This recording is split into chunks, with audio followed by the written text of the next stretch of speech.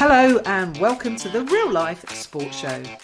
This podcast is for sports fans and people playing sport. Anyone interested in sport, basically, whether that's watching it, playing it, or competing at any level. My name is Sam Adams. I'm known as the Real Life Coach.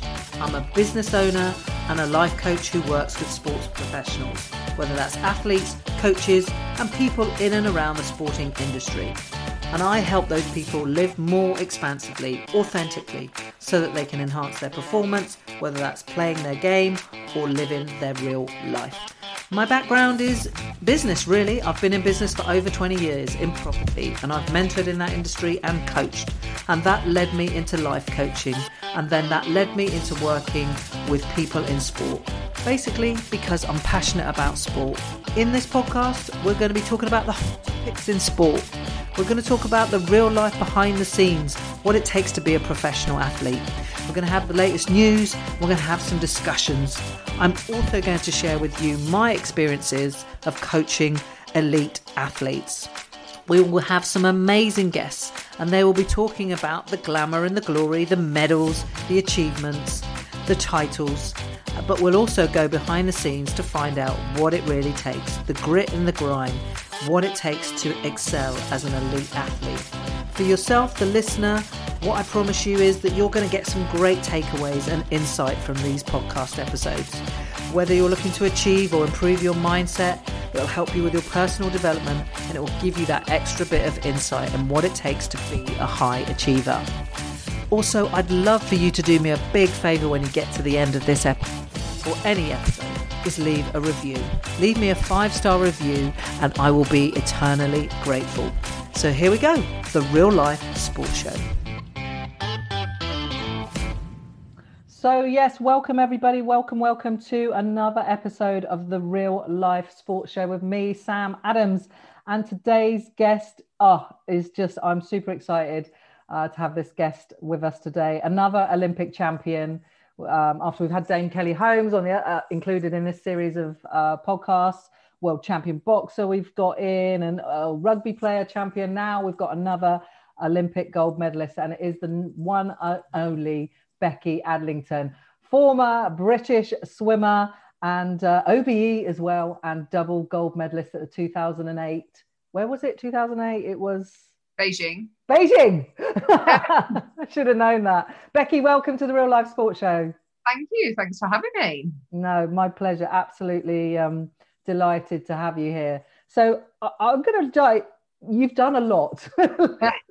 You are basically Britain's most successful swimmer, and you've won all kinds of things, broken loads of records. Obviously, you're probably best known for 2008 and winning those 2 gold medals. Which I remember. I'm a massive sports fan, hence the show. So I remember that as clear as day. I remember crying.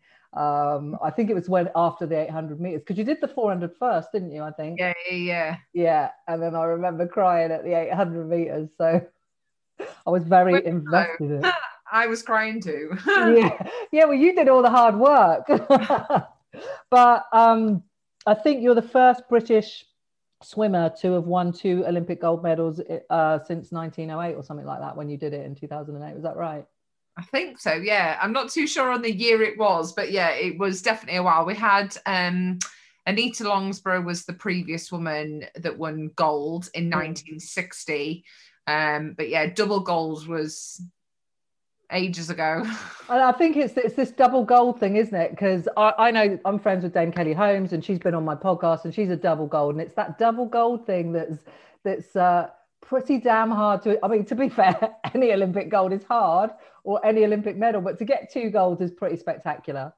I think it's because so many people now, it's like, because the vast amount of athletes as well that there is now, compared to years and years ago, is the fact that it's really niche. Like, so most people are better at one event. I am traditionally better at the 800 than I was the 400. The 400 was the bit of the fluke for me, that it was like a bit of a jackpot. But yeah, you do tend to have one better event, don't you? Yeah.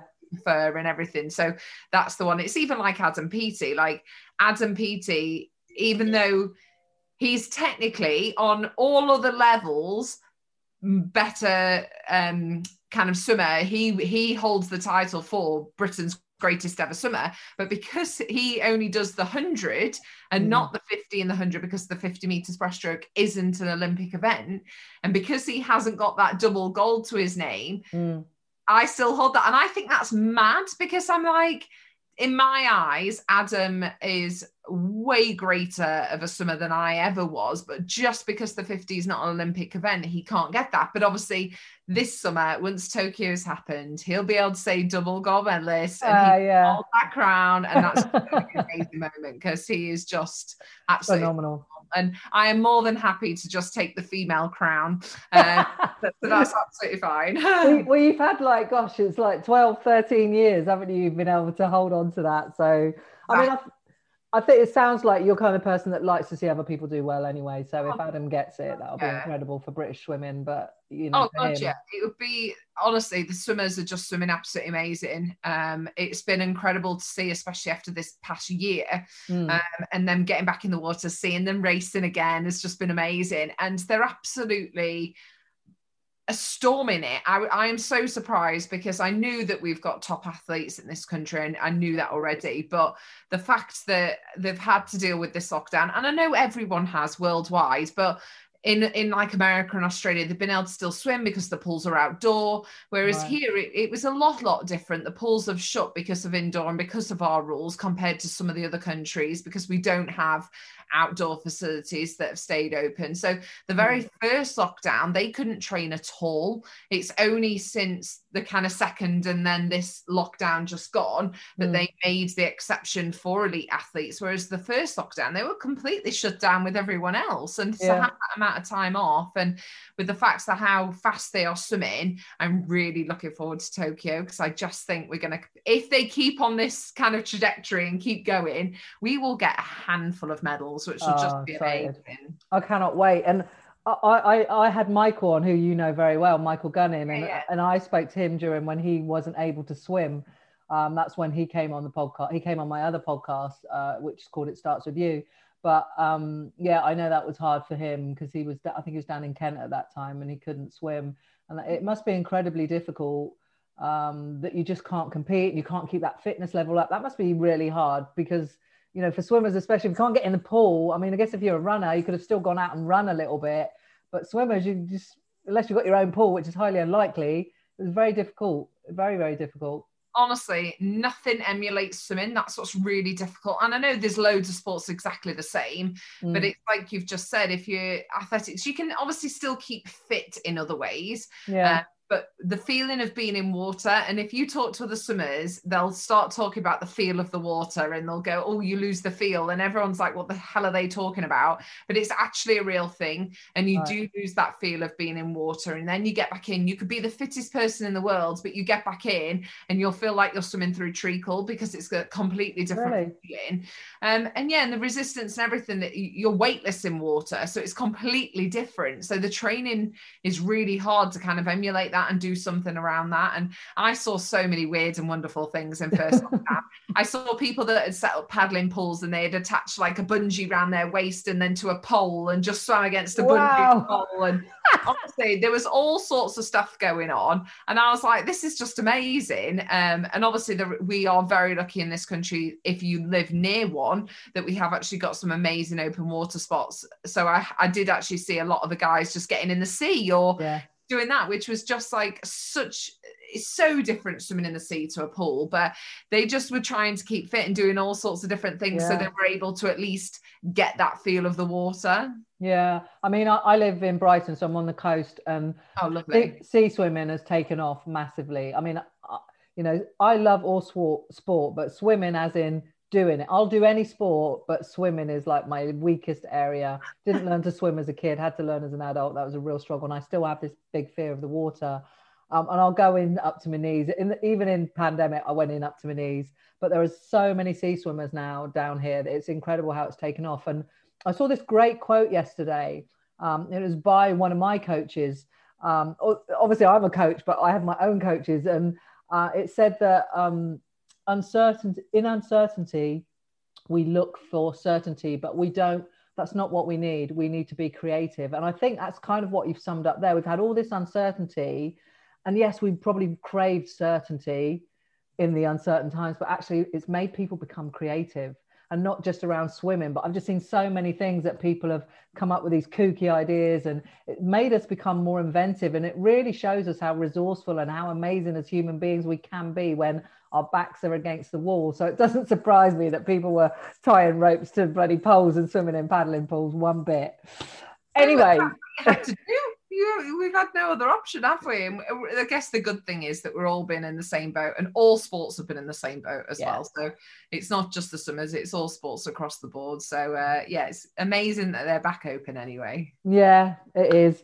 And I'm dead excited for Tokyo as well. I was supposed to have been in Tokyo last year for the Olympics. I was going for a whole month to experience it all, and of course didn't get to go.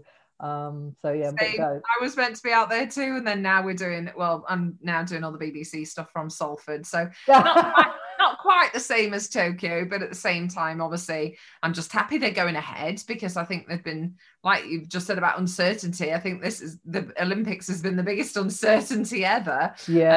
And it's still one of those that I've seen all sorts of stuff coming out of Japan that they don't want it to happen. And there's all different stuff going on. But at the same time, it is happening. They've making it as safe as possible. And that's the most important thing to obviously all these athletes. I'm dead excited. Like, I get excited about any major sporting event and all of the other things in between. So there'll be Wimbledon on, and then there'll be the Olympics on. And we've got some women's Euro football going on as well. It's just, I'm really looking forward to the summer. But anyway, I don't want to talk about me and the Olympics. I want to talk about you because I want to celebrate you. But this show really is about talking about, I guess we see the glamour. Obviously, the winning of the 2 gold medals was absolutely freaking amazing.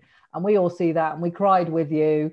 But we don't know what goes on behind the scenes and what it really takes, what kind of mindset, what kind of routines, all of that stuff, the impact on family and relationships and all of that to get to that level of sportsmanship.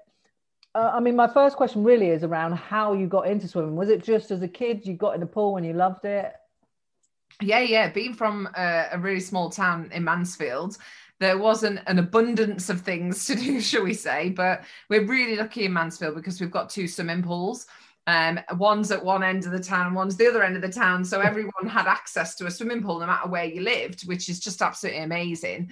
And we've kind of got an abundance of swimmers from Mansfield because we have the 2 swimming pools. Most towns, some don't have any, let alone one, when we have 2, so we're incredibly lucky. So it just became a family thing, and it was so different. And I don't want to sound one of those older people that back in my day you didn't have the abundance of sports. Like I've got 2 kids, but my daughter, who's 5, there's so much choice for her. There is like an abundance of different things, whether it's arts and crafts, music, drama, sports, and then even in the sports category, it's like swimming, tennis, ballet, gymnastics. There's so many different things. Whereas when I was there, it was either I had an option of cross-country running, ballet, or swimming. They were the only 3 things really available in our town. And anyone who knows me knows I was never meant for ballet at all. I'm not a ballerina. So it was kind of just left up to kind of swimming. And I've got older sisters and they both love to swim as well. And it just became a family thing. And it was one of those things as well that I think, and what I love about swimming is that it is such a fun thing. So we didn't just do our lessons and the training. We spent time as a family at the pool where you go down slides and pretending to be mermaids and get like fun stuff as well. And I think because it was so much fun, it was just one of the things that I've always seen as my hobby. Even when I was doing it at the Olympics, it was always just, I get to do my hobby. It was just, yeah. Do you, I mean, I did athletics as a kid. I think that's obviously where my love of sport kicked in. That was pretty much the only thing in my town that we could do outside of school, sporting wise. So it was athletics. I've lost my point now. What was I going to say? Oh gosh.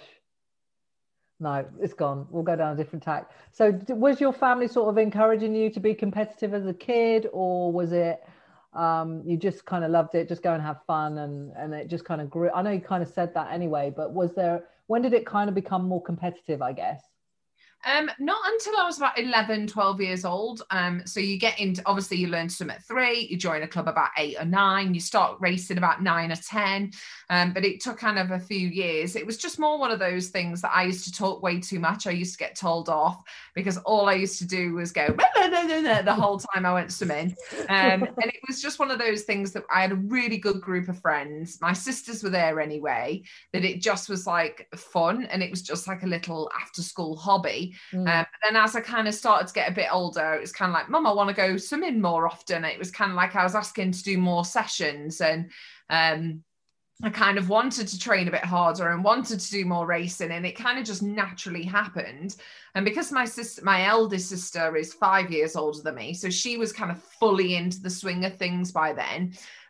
When she was about 15, 16, I saw her go into things like nationals and kind of having that sort of life, and I just really loved it. And it was just one of those that I wanted to do more and more, and it just became a natural kind of stepping stone into building up the amount of sessions I did and kind of finding out what strokes I was best at and just kind of going through that pattern. And it was all fairly natural. My parents kind of were never pushy parents. My parents were always just like, you kind of have to guide this. And my sisters both stopped as they got older. It was kind of one of those that my dad used to wake us up at 4:30 in the morning to go morning training. And my sisters were like throwing the alarm clock at my dad, refusing to get up, just shouting, go without me. And it was always me stood by the front door going, Dad, just leave him, let's go.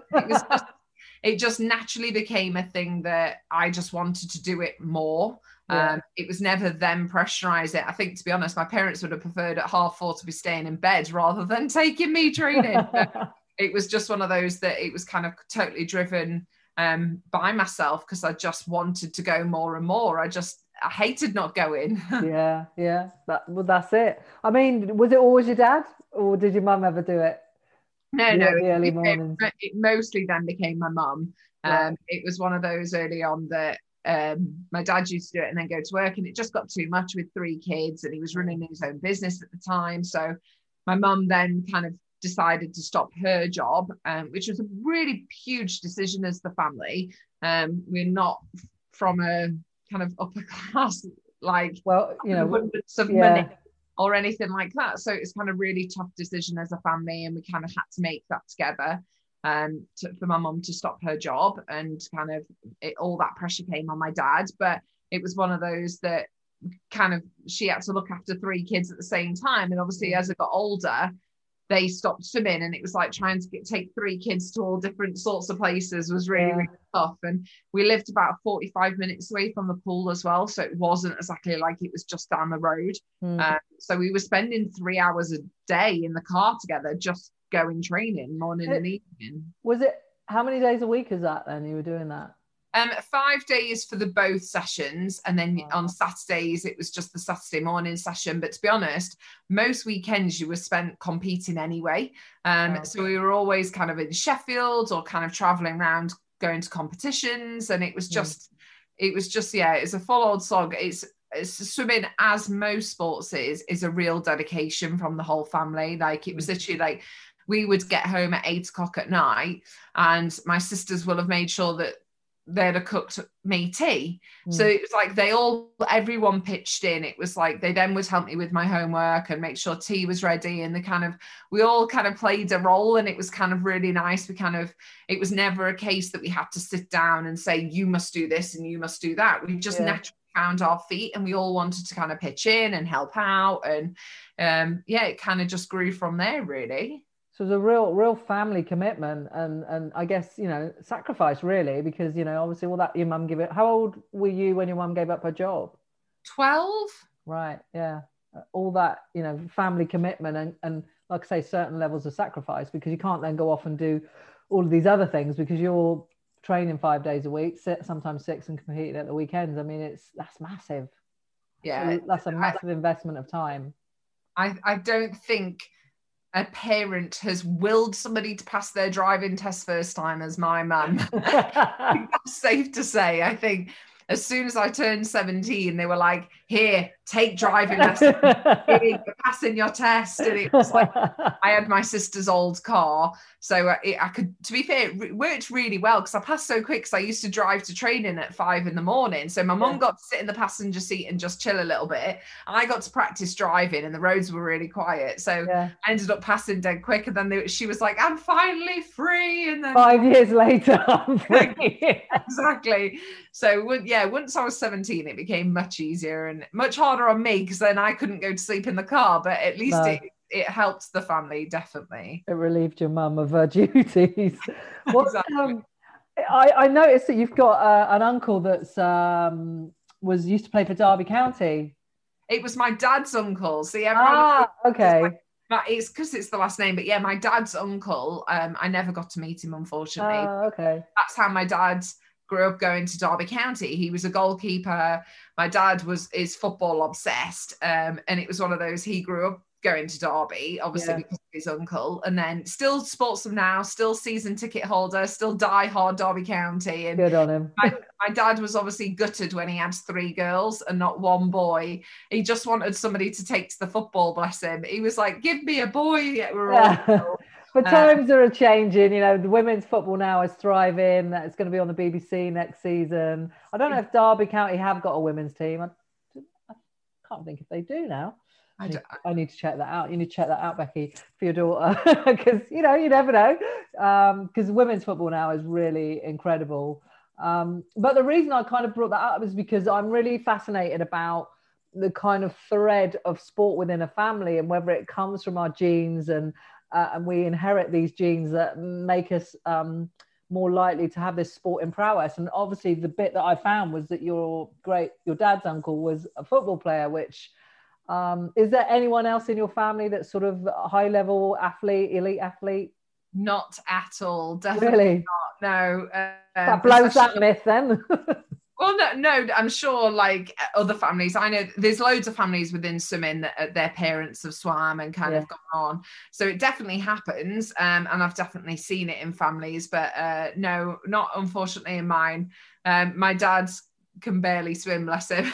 My mum and dad still do like granny breaststroke. That's me. That's literally, get me out of here. That's my mum and dad as well. They can hold their own, don't get me wrong, but no, they're certainly not. But they've both loved sport. We've grown up going to sporting events, even though they've not been sporty. Sport has definitely been an influence on our family. It's been one of those, growing up, sport was always on telly. It was always live sport that we were watching. It was always Question of Sport, things like that were our like family shows, if you like, that we used to watch. And we used to go to sporting events as well. Like my parents got me tickets, all of us tickets, to go watch Manchester Commonwealth Games in 2002. And brilliant. That was when I first sat in the stands and went, this is what I want to do. And it was just, we're definitely a sporty family, as in we're fans of it, even if we're not taking part in it. We're definitely sports mad.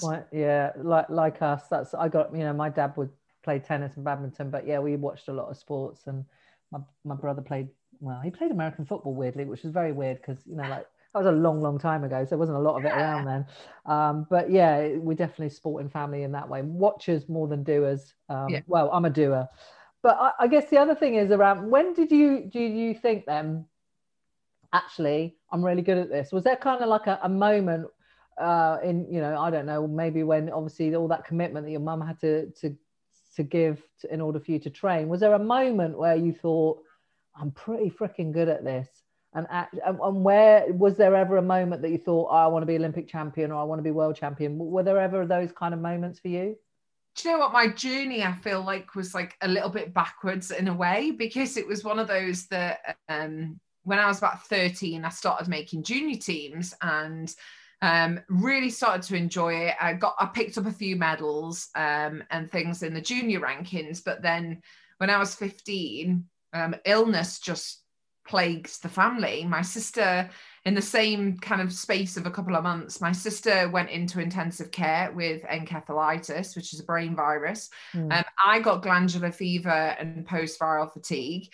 And it was just one of those that illness kind of just not stopped everything, because I still swam, but just halted everything. So I didn't ever have that moment of, oh my gosh, I'm fairly good at this, until the Olympic Games. But I think that's because of illness. I think if I'd have had that opportunity to go to the Commonwealth Games and kind of keep on the trajectory that I was on from junior to senior, I probably would have gone, oh, I'm all right at this, like kind of let's continue. But because of that illness, I didn't get to experience some of the stepping stones, if you like, that normal athletes get to kind of progress along and kind of build up nicely. Whereas I kind of went straight from junior to nothing to then Olympics, and then I did all the rest of Europeans, Commonwealth Games, Worlds, etc.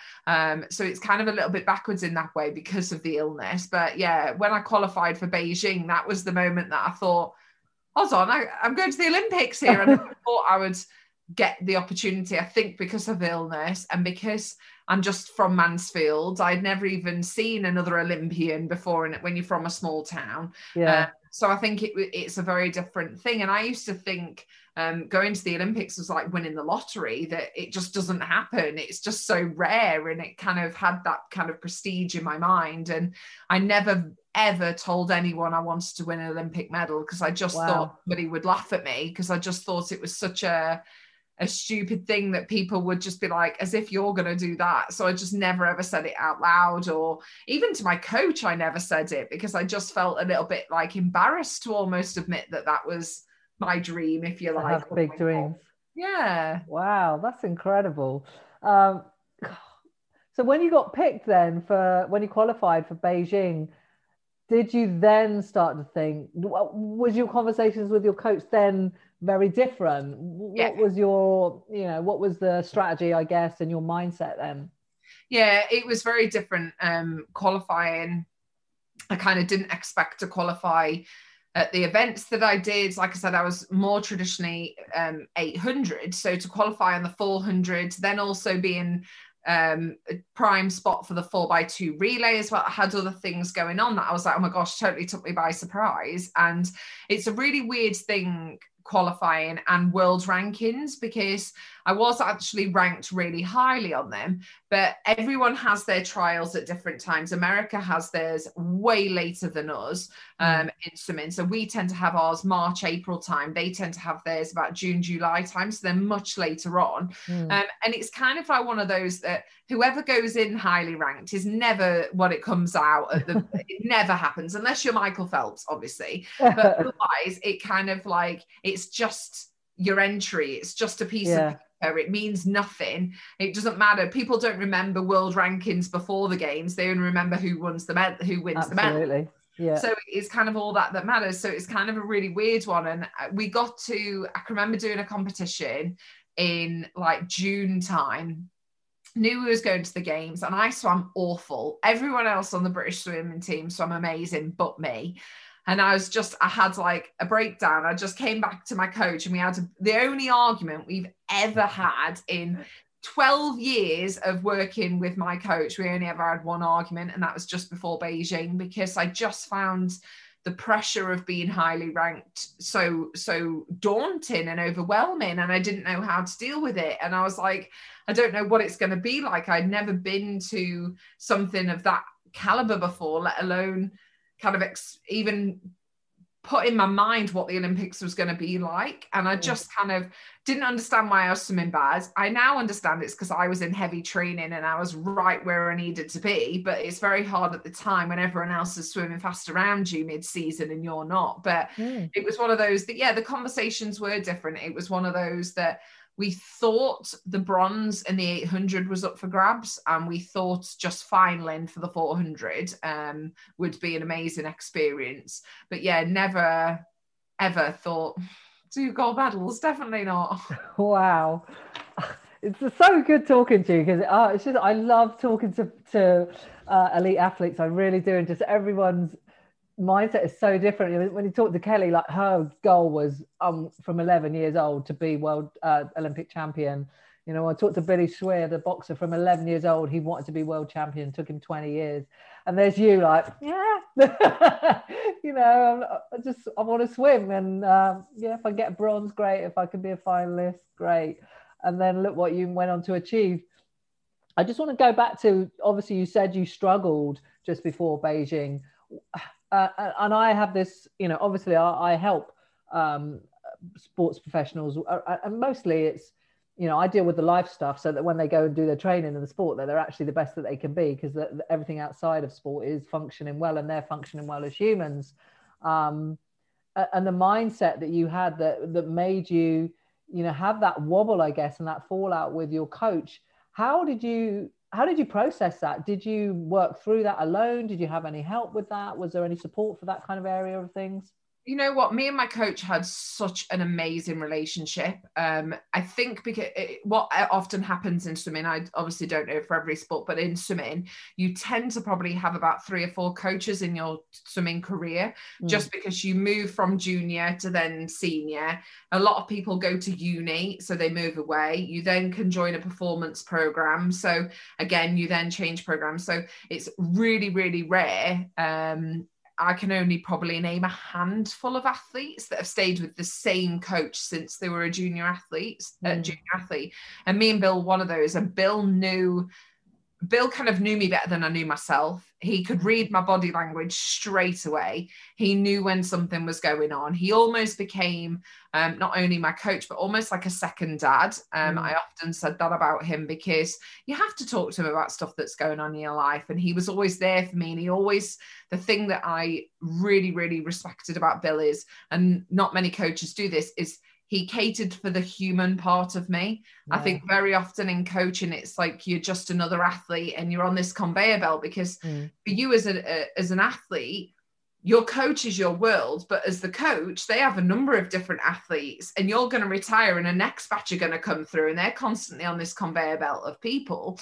Whereas for you, they're your everything. But Bill always treated me like I was that something for him. He always kind of respected I was just a 19-year-old girl.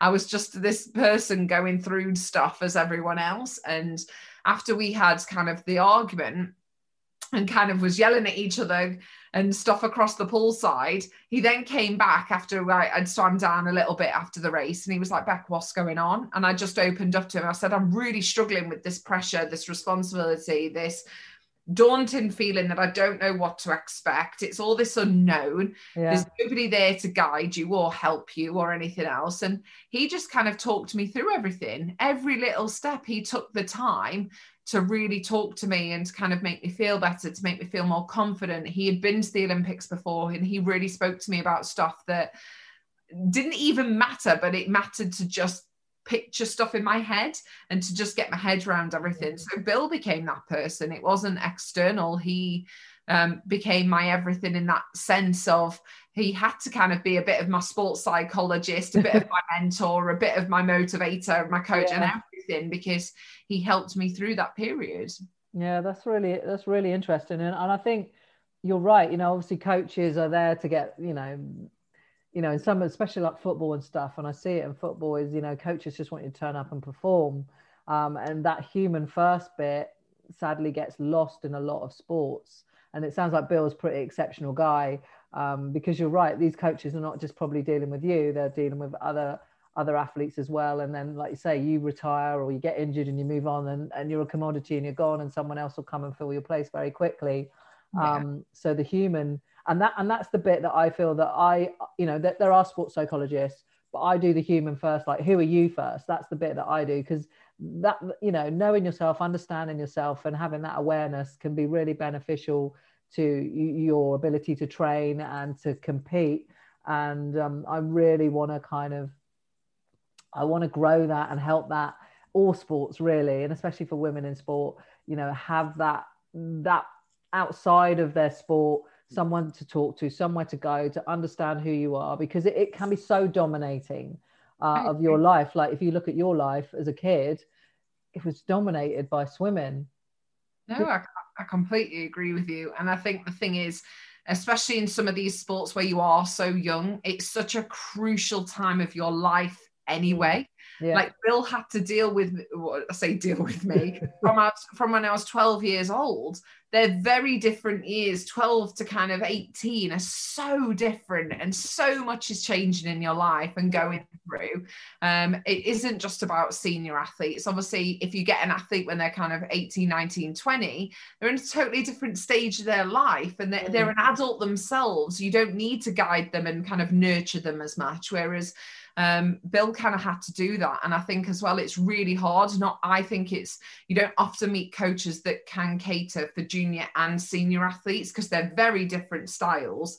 They're very different things that you need. So I think it's one of those that not many people can do that, but me and Bill just worked. I think it's like Adam, Pete, I know I keep referencing Adam, but Adam found that person in his coach Mel that they just work together. They have that relationship. And I think Mel is an unbelievable coach, but given a different athlete, she might not have clicked with them. You have to click with that person. And I say that so much, that your coach is so important to be able to understand you, your life and everything. You've got to fit together, because if your personalities clash, well, you're never going to make it work, because you're just going to be butting heads all the time. Absolutely. And I think, I'm a coach. I have other businesses, and I have my mission around my business and what I want to do and how I want to support and help people. But actually, I have different people that help me with different aspects of my life. I've actually got two paid coaches, and I'm about to take on a third one, because they do different things and they help me with different things. And I think sport is no different to that, you can have your performance coach, and maybe a psychologist is going to help you with some of that, dealing with some of that pressure and stuff. But we all need different people to help us do certain things, especially when we're high achievers like you have been.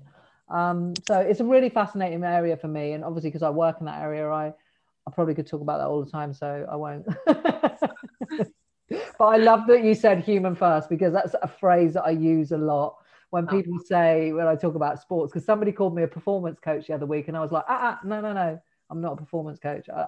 I'm a human first coach. I help people understand themselves, make sure that other vessels of their life are filled up, not just their main identity as an athlete. And that self-awareness bit, have someone to talk through, be guided by, so that when they do go on the pitch or they go to training or whatever, they're at their best, they're a fulfilled human being. Because when we're fulfilled human beings and satisfied, then we naturally perform at our best anyway. So there is a performance element, but it's not my main bit of doing it. So the human first bit, I love that you said that. But that's, Bill always used to say, a happy swimmer is a good swimmer. That was always exactly, that's it. I love that line. That's it. A happy athlete is a great athlete, right? And if you want to go to the next level, I think some sports that I've seen in, especially football, I hate to say it, but I've worked with some footballers and young footballers, and that it can be them wanting maybe to bring someone like me in, or it can be quite challenging for them, because they're like, you don't want to deal with all that stuff. It's just like, no, come on, just turn up, train, compete. Why aren't you competing? Well, actually, because you're not treating them like a human being. Yeah. But it's changing that sort of old guard mentality really around that. But very, very interesting. So where do you think then the crossover lies, I guess, between mindset and skill set? Because obviously swimming is pretty technical, I think. When I heard Adam Peaty doing it on Good Morning Britain or something and he gave a swimming lesson, and I watched it. I was like, no wonder I can't swim. It was like, it seems pretty technical. Very technical. And the thing is, I think every sport has this balance. Like we talk about in swimming so much that the perfect package of athlete, and we talk about Adam in that bracket, but that is somebody that, yes, Adam, you only have to look at him and know from his physique he's going to be an unbelievable swimmer. I mean, when you're tall, built like Adam, you've got muscles and that kind of strength and everything else, but it's about the mindset as well. I have seen throughout my whole entire career, and even now, I've seen athletes that have been at their peak physical condition, but mentally haven't been there and not performed the way they should. And I've seen it the other way around. I've seen people that are physically not in the best shape of their lives, yet they've been so strong mentally, they've pulled something out of the bag that I've gone, how on earth have you done that? Like, it's been amazing. Yeah. And obviously there's loads of different things in sport that you talk about. You talk about the hard work to talent ratio and all this sort of stuff. And would always say that I had more hard work than I have natural talent. I've seen people have more talent in their little finger than I have in my whole body, but they just never push themselves to that ability. Always seems to be the really, really naturally talented ones that don't want to take and push their body to the next limit in swimming anyway. And it's really frustrating when that happens, because you're like, I'd kill for your talent. Yes, I've heard that phrase before. Somebody was talking about that the other day. And I've heard it in football as well. There's some, you know, amazing footballers have got massive amount of skill, but the will to do the hard work and the other bits is just not there. And you know that they could literally be, you know, they're already great, but they could be phenomenal, and they're just not got the will to apply that to the skill that they're already gifted with. Yeah, I know. I totally agree. And I think it's one of those as well. You can have a gym coach and you can grow and develop muscles and areas, and same with technical ability. That's what your coach is there for, is to improve that. But you cannot teach or give somebody motivation. You can help it and nurture it, I think, and really help grow it and use it in the right way. But if you've not got it, if you've not got that drive, you can't give that to somebody else. It's just not, it's not possible. You've got to have that yourself, and that love and that dedication there. So it's really difficult. But for me, the mindset was something that I think, because of being ill and kind of having that journey, it was something that swimming became my escape. Swimming for me was the thing that I did when I was happy, sad, angry. No matter what my emotion, I'd go to the pool, and I just felt at home at the pool. Like, that was kind of where I felt the most relaxed, where I wanted to be, where I was at my happiest was at the pool. And it was one of those that after Beijing, a lot of obviously stuff changed, because I wasn't this underdog anymore. I was this thing that everyone knew who I was, and I kind of didn't understand it. And there was so much going on, and I was only 19. That I did get a sports psychologist, and it was something that even my coach, and it was my coach that actually said to me, Becky, I think you need a sports psychologist. And I went, why? And he, do you think something's wrong with me? And he was like, no. He was like, I just can't be your everything. He was like, I've never coached a double Olympic champion. He was like, I don't know. I'm in a realm of uncertainty here. And as much as I could have been there for you before, he's like, I don't know some of this stuff now. We're both going through this together. And actually, it was the best decision. And I'm so glad he did that, because a lot of coaches hold too much ego and too much pride and try to do everything. Yet he didn't. He was like, you know what? I see that you need this. I want to give you that. So went and saw a sports psychologist, and I can remember after just sitting down with, his name was Simon, first session, I came out and went, wow, I totally get it. Brilliant. I was really nervous, because I thought I was going to have to lay on a sofa and talk about my feelings and do everything on films and stuff. And I was like, and I also thought it meant I was weak. But as soon as I had that first session, I was like, this is only going to make me better and stronger. And actually, this is only an aid. This isn't a sign of any sort of weakness. And he became somebody that I quickly took under in my team as my support team. He quickly was that addition that I needed. I got my physio, I got my strength and conditioning, I got my swimming coach, and he just quickly fitted into that team and worked so well. And he became somebody that was fundamental to my performance. And I needed that, because as much as you can, physical stuff, I knew what I was doing in the pool and technique and everything else, whereas mentally I didn't know how to train that. And it kind of makes sense now. Why would you have a swimming coach and a performance and physical coach but not mentally? It's 50% of your race. Exactly. It can be, and it can be more than that. Like, you know, like if you've said before, you've seen people that have not been in probably the best shape to win, but have gone on to win because they've had the mindset to. Their mindset's been that will and that mentality has just been so great that it's their body, and your mind does control your body. So ultimately, that's why that can happen. And it's changing that narrative, isn't it, around like how we perceive psychologists, life coaches, and all of the athletes that I've dealt with, apart from I've done some work for football associations and sporting bodies, but the actual individual athletes, it's not their club that have gone, actually, you need to go and spend some time with Sam or whatever. It's something they've had to do for themselves. Because, and a lot of them don't want to admit it. Like I signed a lot of NDAs because they don't want people to know that they've got a life coach, because it's seen as, I guess, especially for men, sadly, that maybe this is a sign of weakness, when it's absolutely the opposite. This is going to make you better as a person. It's going to improve your relationships, your trust. It will improve you on the training ground. It will improve your performance. It takes you going to one and understanding it to realize that. I do get the perception about it. I do understand, because I had that stereotype. But as soon as you've been to one and seen them or worked with them or kind of really understand it, it's such a strength and a positive thing. It's actually mad. And I think it should be an absolute essential to any top sports person. Absolutely essential. I don't see why they would have physios and gym coaches and everything else around the poolside and not someone that helps you. Exactly. I feel like it should be an absolute basic essential for people, no matter what your sport.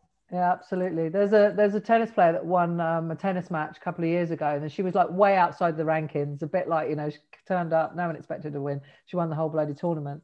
And I remember reading an article about her, and she said the biggest difference was that she'd taken on a life coach, and she just had that person with her all the time. And when she needed to talk, she'd talk, and they'd talk about life. And sometimes it was advice, sometimes it was guidance, sometimes she'd just listen. And she said that was probably the biggest difference, and that's why I believe that I got to where I got, because she knew that her mindset and having clear thought and clear thinking and clarity in her head would support her performance. And she's gone on to do amazing things since, and she still has that person working with her.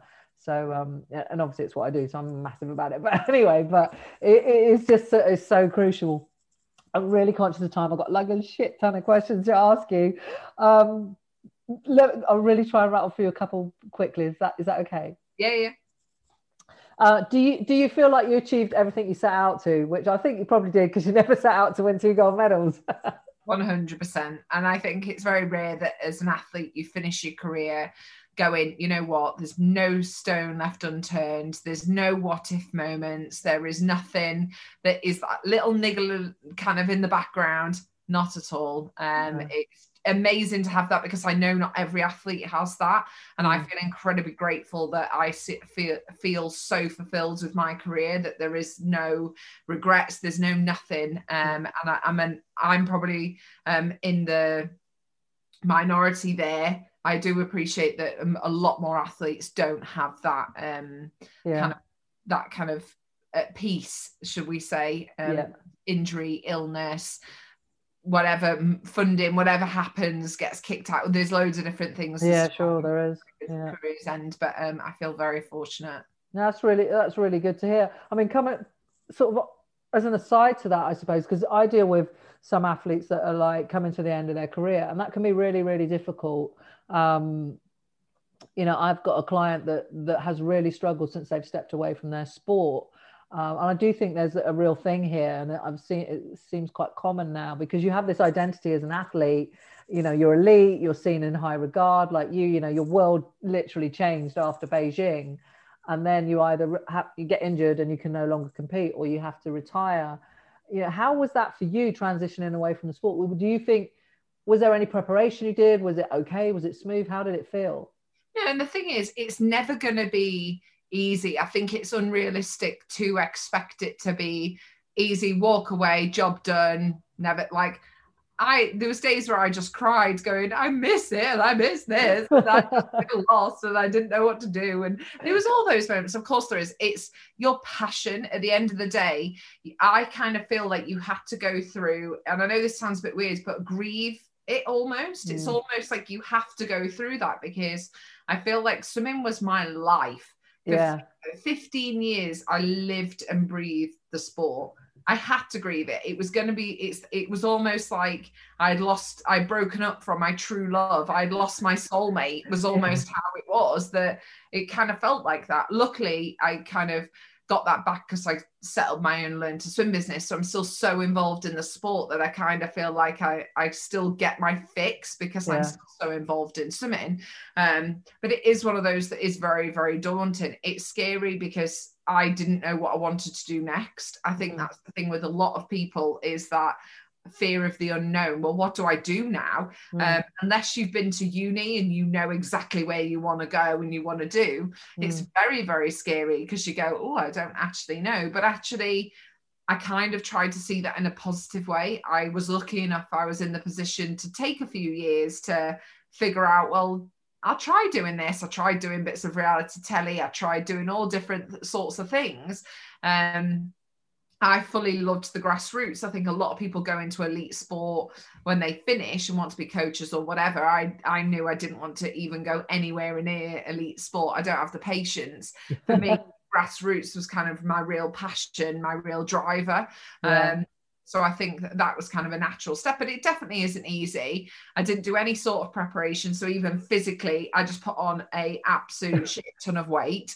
And I literally just kept eating the same, but wasn't exercising. I still wanted to keep eating. And it took 6 months to go, oh my God, I am huge. I need to really start exercising and eating well again. So then it kind of came back down. But yeah, it was one of those that it's just, everyone's different. Everyone kind of, I kind of discovered when I finished swimming, oh my God, I can drink, I can have chips.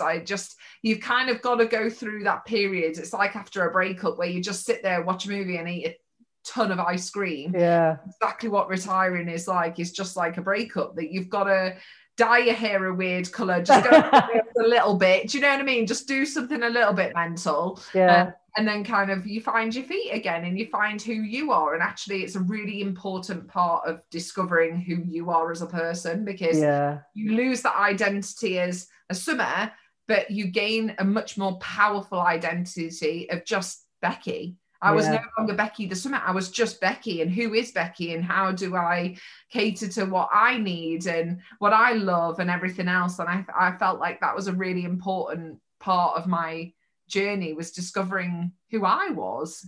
Now that's really interesting, because that's what I do with the competing athletes. Is like, well, don't forget who you are, because that will really help you. But then there's the other athletes that I deal with that are transitioning out of sport that have no clue who they are and feel completely lost. Whereas for you, you kind of saw it as a bit of a, well, who am I? I can be creative. I can try this. I can do that. Whereas for some athletes, that is an absolute struggle, because they have no clue who they are outside of their sport. Yeah, but then don't be afraid to fail. I think that's what was different with me. It was kind of like, I didn't expect to be top level at everything else. I knew I was going to be good at certain things and absolutely terrible at other things. I definitely learned after a while, and I think I learned that by failing so much. I feel like I tried so much that I was so bad at. I went, you know what? I know what I don't want to do, and I think even if you know what you don't want to do and aren't good at, that's going to help you towards finding that thing that you are and that you love. So I just wasn't scared to fail. I was just kind of like, you know what, if I'm crap at this, I'm crap at this, and I just won't do it again. At least I've tried. I love that attitude. And we're all different. We were absolutely all different. What do you think are the transferable skills that you took from your swimming that you now use in your life as you go forward, and to anything that you want to achieve? I think a lot of it is communication. I think I had such a good relationship with Bill that we communicated so much, and I feel like that passes through so much. So even in business life now, communicating with my business partner, but also your working team really helps, and kind of trusting your team as well. I think that's really helped me in business, is the fact, because as an athlete, I had to trust that my physio, my strength and conditioning, my coach, everyone was doing the right things to make the end result of the performance. And I feel like that's really transferred into business life. I don't try to do other people's jobs. At the end of the day, they are good at their job for a reason, and actually having that trust and kind of really working together, and then that's kind of really helped kind of in business sense, if you like. But I think in athletes as well, we're really we love a routine, we love structure, we love kind of dedicating to something. If I'm going to do something, I'm going to do it to 100%, and I'll give it all my ability. And I think athletes are very much used to kind of doing that. We don't do things half-hearted, I don't think. And that really kind of transfers and stuff like that. And I just feel like as well, just the friendships you make and kind of everything along the way. Don't forget to have fun with stuff. I was still having fun in swimming. We still did games and silly things, even as an elite athlete. And I think it's really important, and never ever forget to stop having fun as well, no matter what you're doing, because that's so important. Yeah, I think, and I do think that, obviously, like, we do get, some people do get involved in their sports so young, and that from very, very young age, like you say, swimming 3, you learn to swim, and maybe if you went on that route, you forget to have fun because it's all you do and it's all you've ever known. And I've certainly tried to help some of my clients just enjoy the journey a bit more, because there's plenty of unhappy, successful athletes, but how great would it be if you actually enjoyed it as well? But that's what you look back on as well. Like, it's so important to enjoy the journey, and I can fully say this, and hindsight's a wonderful thing, and it's very hard when you've not got that hindsight. But I don't even look back and remember some of the outcomes or the results. I don't look back and go, oh, I went 8th this on this day and I won this medal. I now talk about the fun training camps and things like you look back in such a different way, and you look back on your memories as part of the journey and the process, rather than like, I don't look at medals anymore. Like, I don't know what time I did at what competition or anything else that you kind of pin everything on. You just don't. I love your attitude. It's really refreshing. It really is refreshing. A couple of really quick final questions, I guess. Is there anything you would have done differently? It doesn't sound like it. Not at all. Yeah, it sounds like you kind of had it how you wanted it, really. Well, even the bad stuff, I think you learn more from the bad times than you do the good. If I swam really well and won, we wouldn't analyse every little bit of the performance because you just swam well. Whereas when you swim bad, you analyse everything and you learn so much from that. And I think it takes those really tough times to learn how resilient you are and to kind of really grow in strength and mindset and everything else. So I feel like the bad times, as horrible as they were at the time, and sometimes I just used to cry for about 3 days, but after that it was like they taught me so much, so I don't regret them at all, because they made me the person I am. Brilliant. And what's the future like? What would you like to accomplish going forward? Because obviously, you're still very young, you could have a whole new career, which I know you have. I know you're doing things in swimming still with the little ones. What do you hope to accomplish? Just that, my Learn to Swim program. I mean, we have over 1 million kids alone in the UK that can't swim, so they leave primary school unable to swim at all, which is just huge, and it's like 50%. And obviously through the pandemic as well, that's got even worse, and the amount of inactive kids now is through the roof because of obviously the situation. So we have 20,000 kids on our Learn to Swim program, and I'd just love to keep growing that. Obviously it's not quite denting the 1 million, but just giving kids the opportunity, no matter what your background, no matter where you're from, we kind of want to get every single person being able to learn this life skill, seeing it as a life skill rather than just a sport, and kind of really making it that everyone can swim. It's not about Olympians, it's about just people being safe and finding confidence in the water. So I'd just love to keep growing that and kind of get more facilities available as well, because unfortunately pools are closing. So giving people the place to go and have that environment as well. And is that program rolling out through the UK? Is that just... Yeah, it's nationwide. And we've got all sorts under our umbrella. We've got a temporary pool company, so you can build a pop-up pool in school car parks and things like that, as well as Learn to Swim programs, as well as school swimming and national curriculum stuff. There's all sorts. So we kind of really are trying to tackle every single hurdle that there is out there. We're putting a solution in and just making sure that kids have the opportunity to learn a life skill. Brilliant. And people can find out more about that at your website. Is it? Yeah. Becky Adlington Swim Stars. Brilliant. Awesome. Becky, it's been an absolute pleasure. I've got about 10 questions that I could continue to ask you, but I know I talk forever as well. That doesn't help. But I love it. And I love just having a nice, easy conversation. It's been very easy to talk to you. And I really appreciate you giving up an hour of your time today. Thank you so much. Thank you. Thanks for being on. You've been listening to the Real Life Sports Show. I hope you found some value in this free podcast. If you have, then tell someone else about it. And while you're at it, why not leave me a 5-star review? Also, you can share it on your socials. You'll mostly find me on Instagram at Sam Adams Coach. Use the hashtag #RealLife. You can also check me out at my website, sam-adams.com. If you're interested in my coaching or have any comments at all, then just drop me a DM via Instagram and I will get back to you. I look at all my messages and I reply to every single one of them.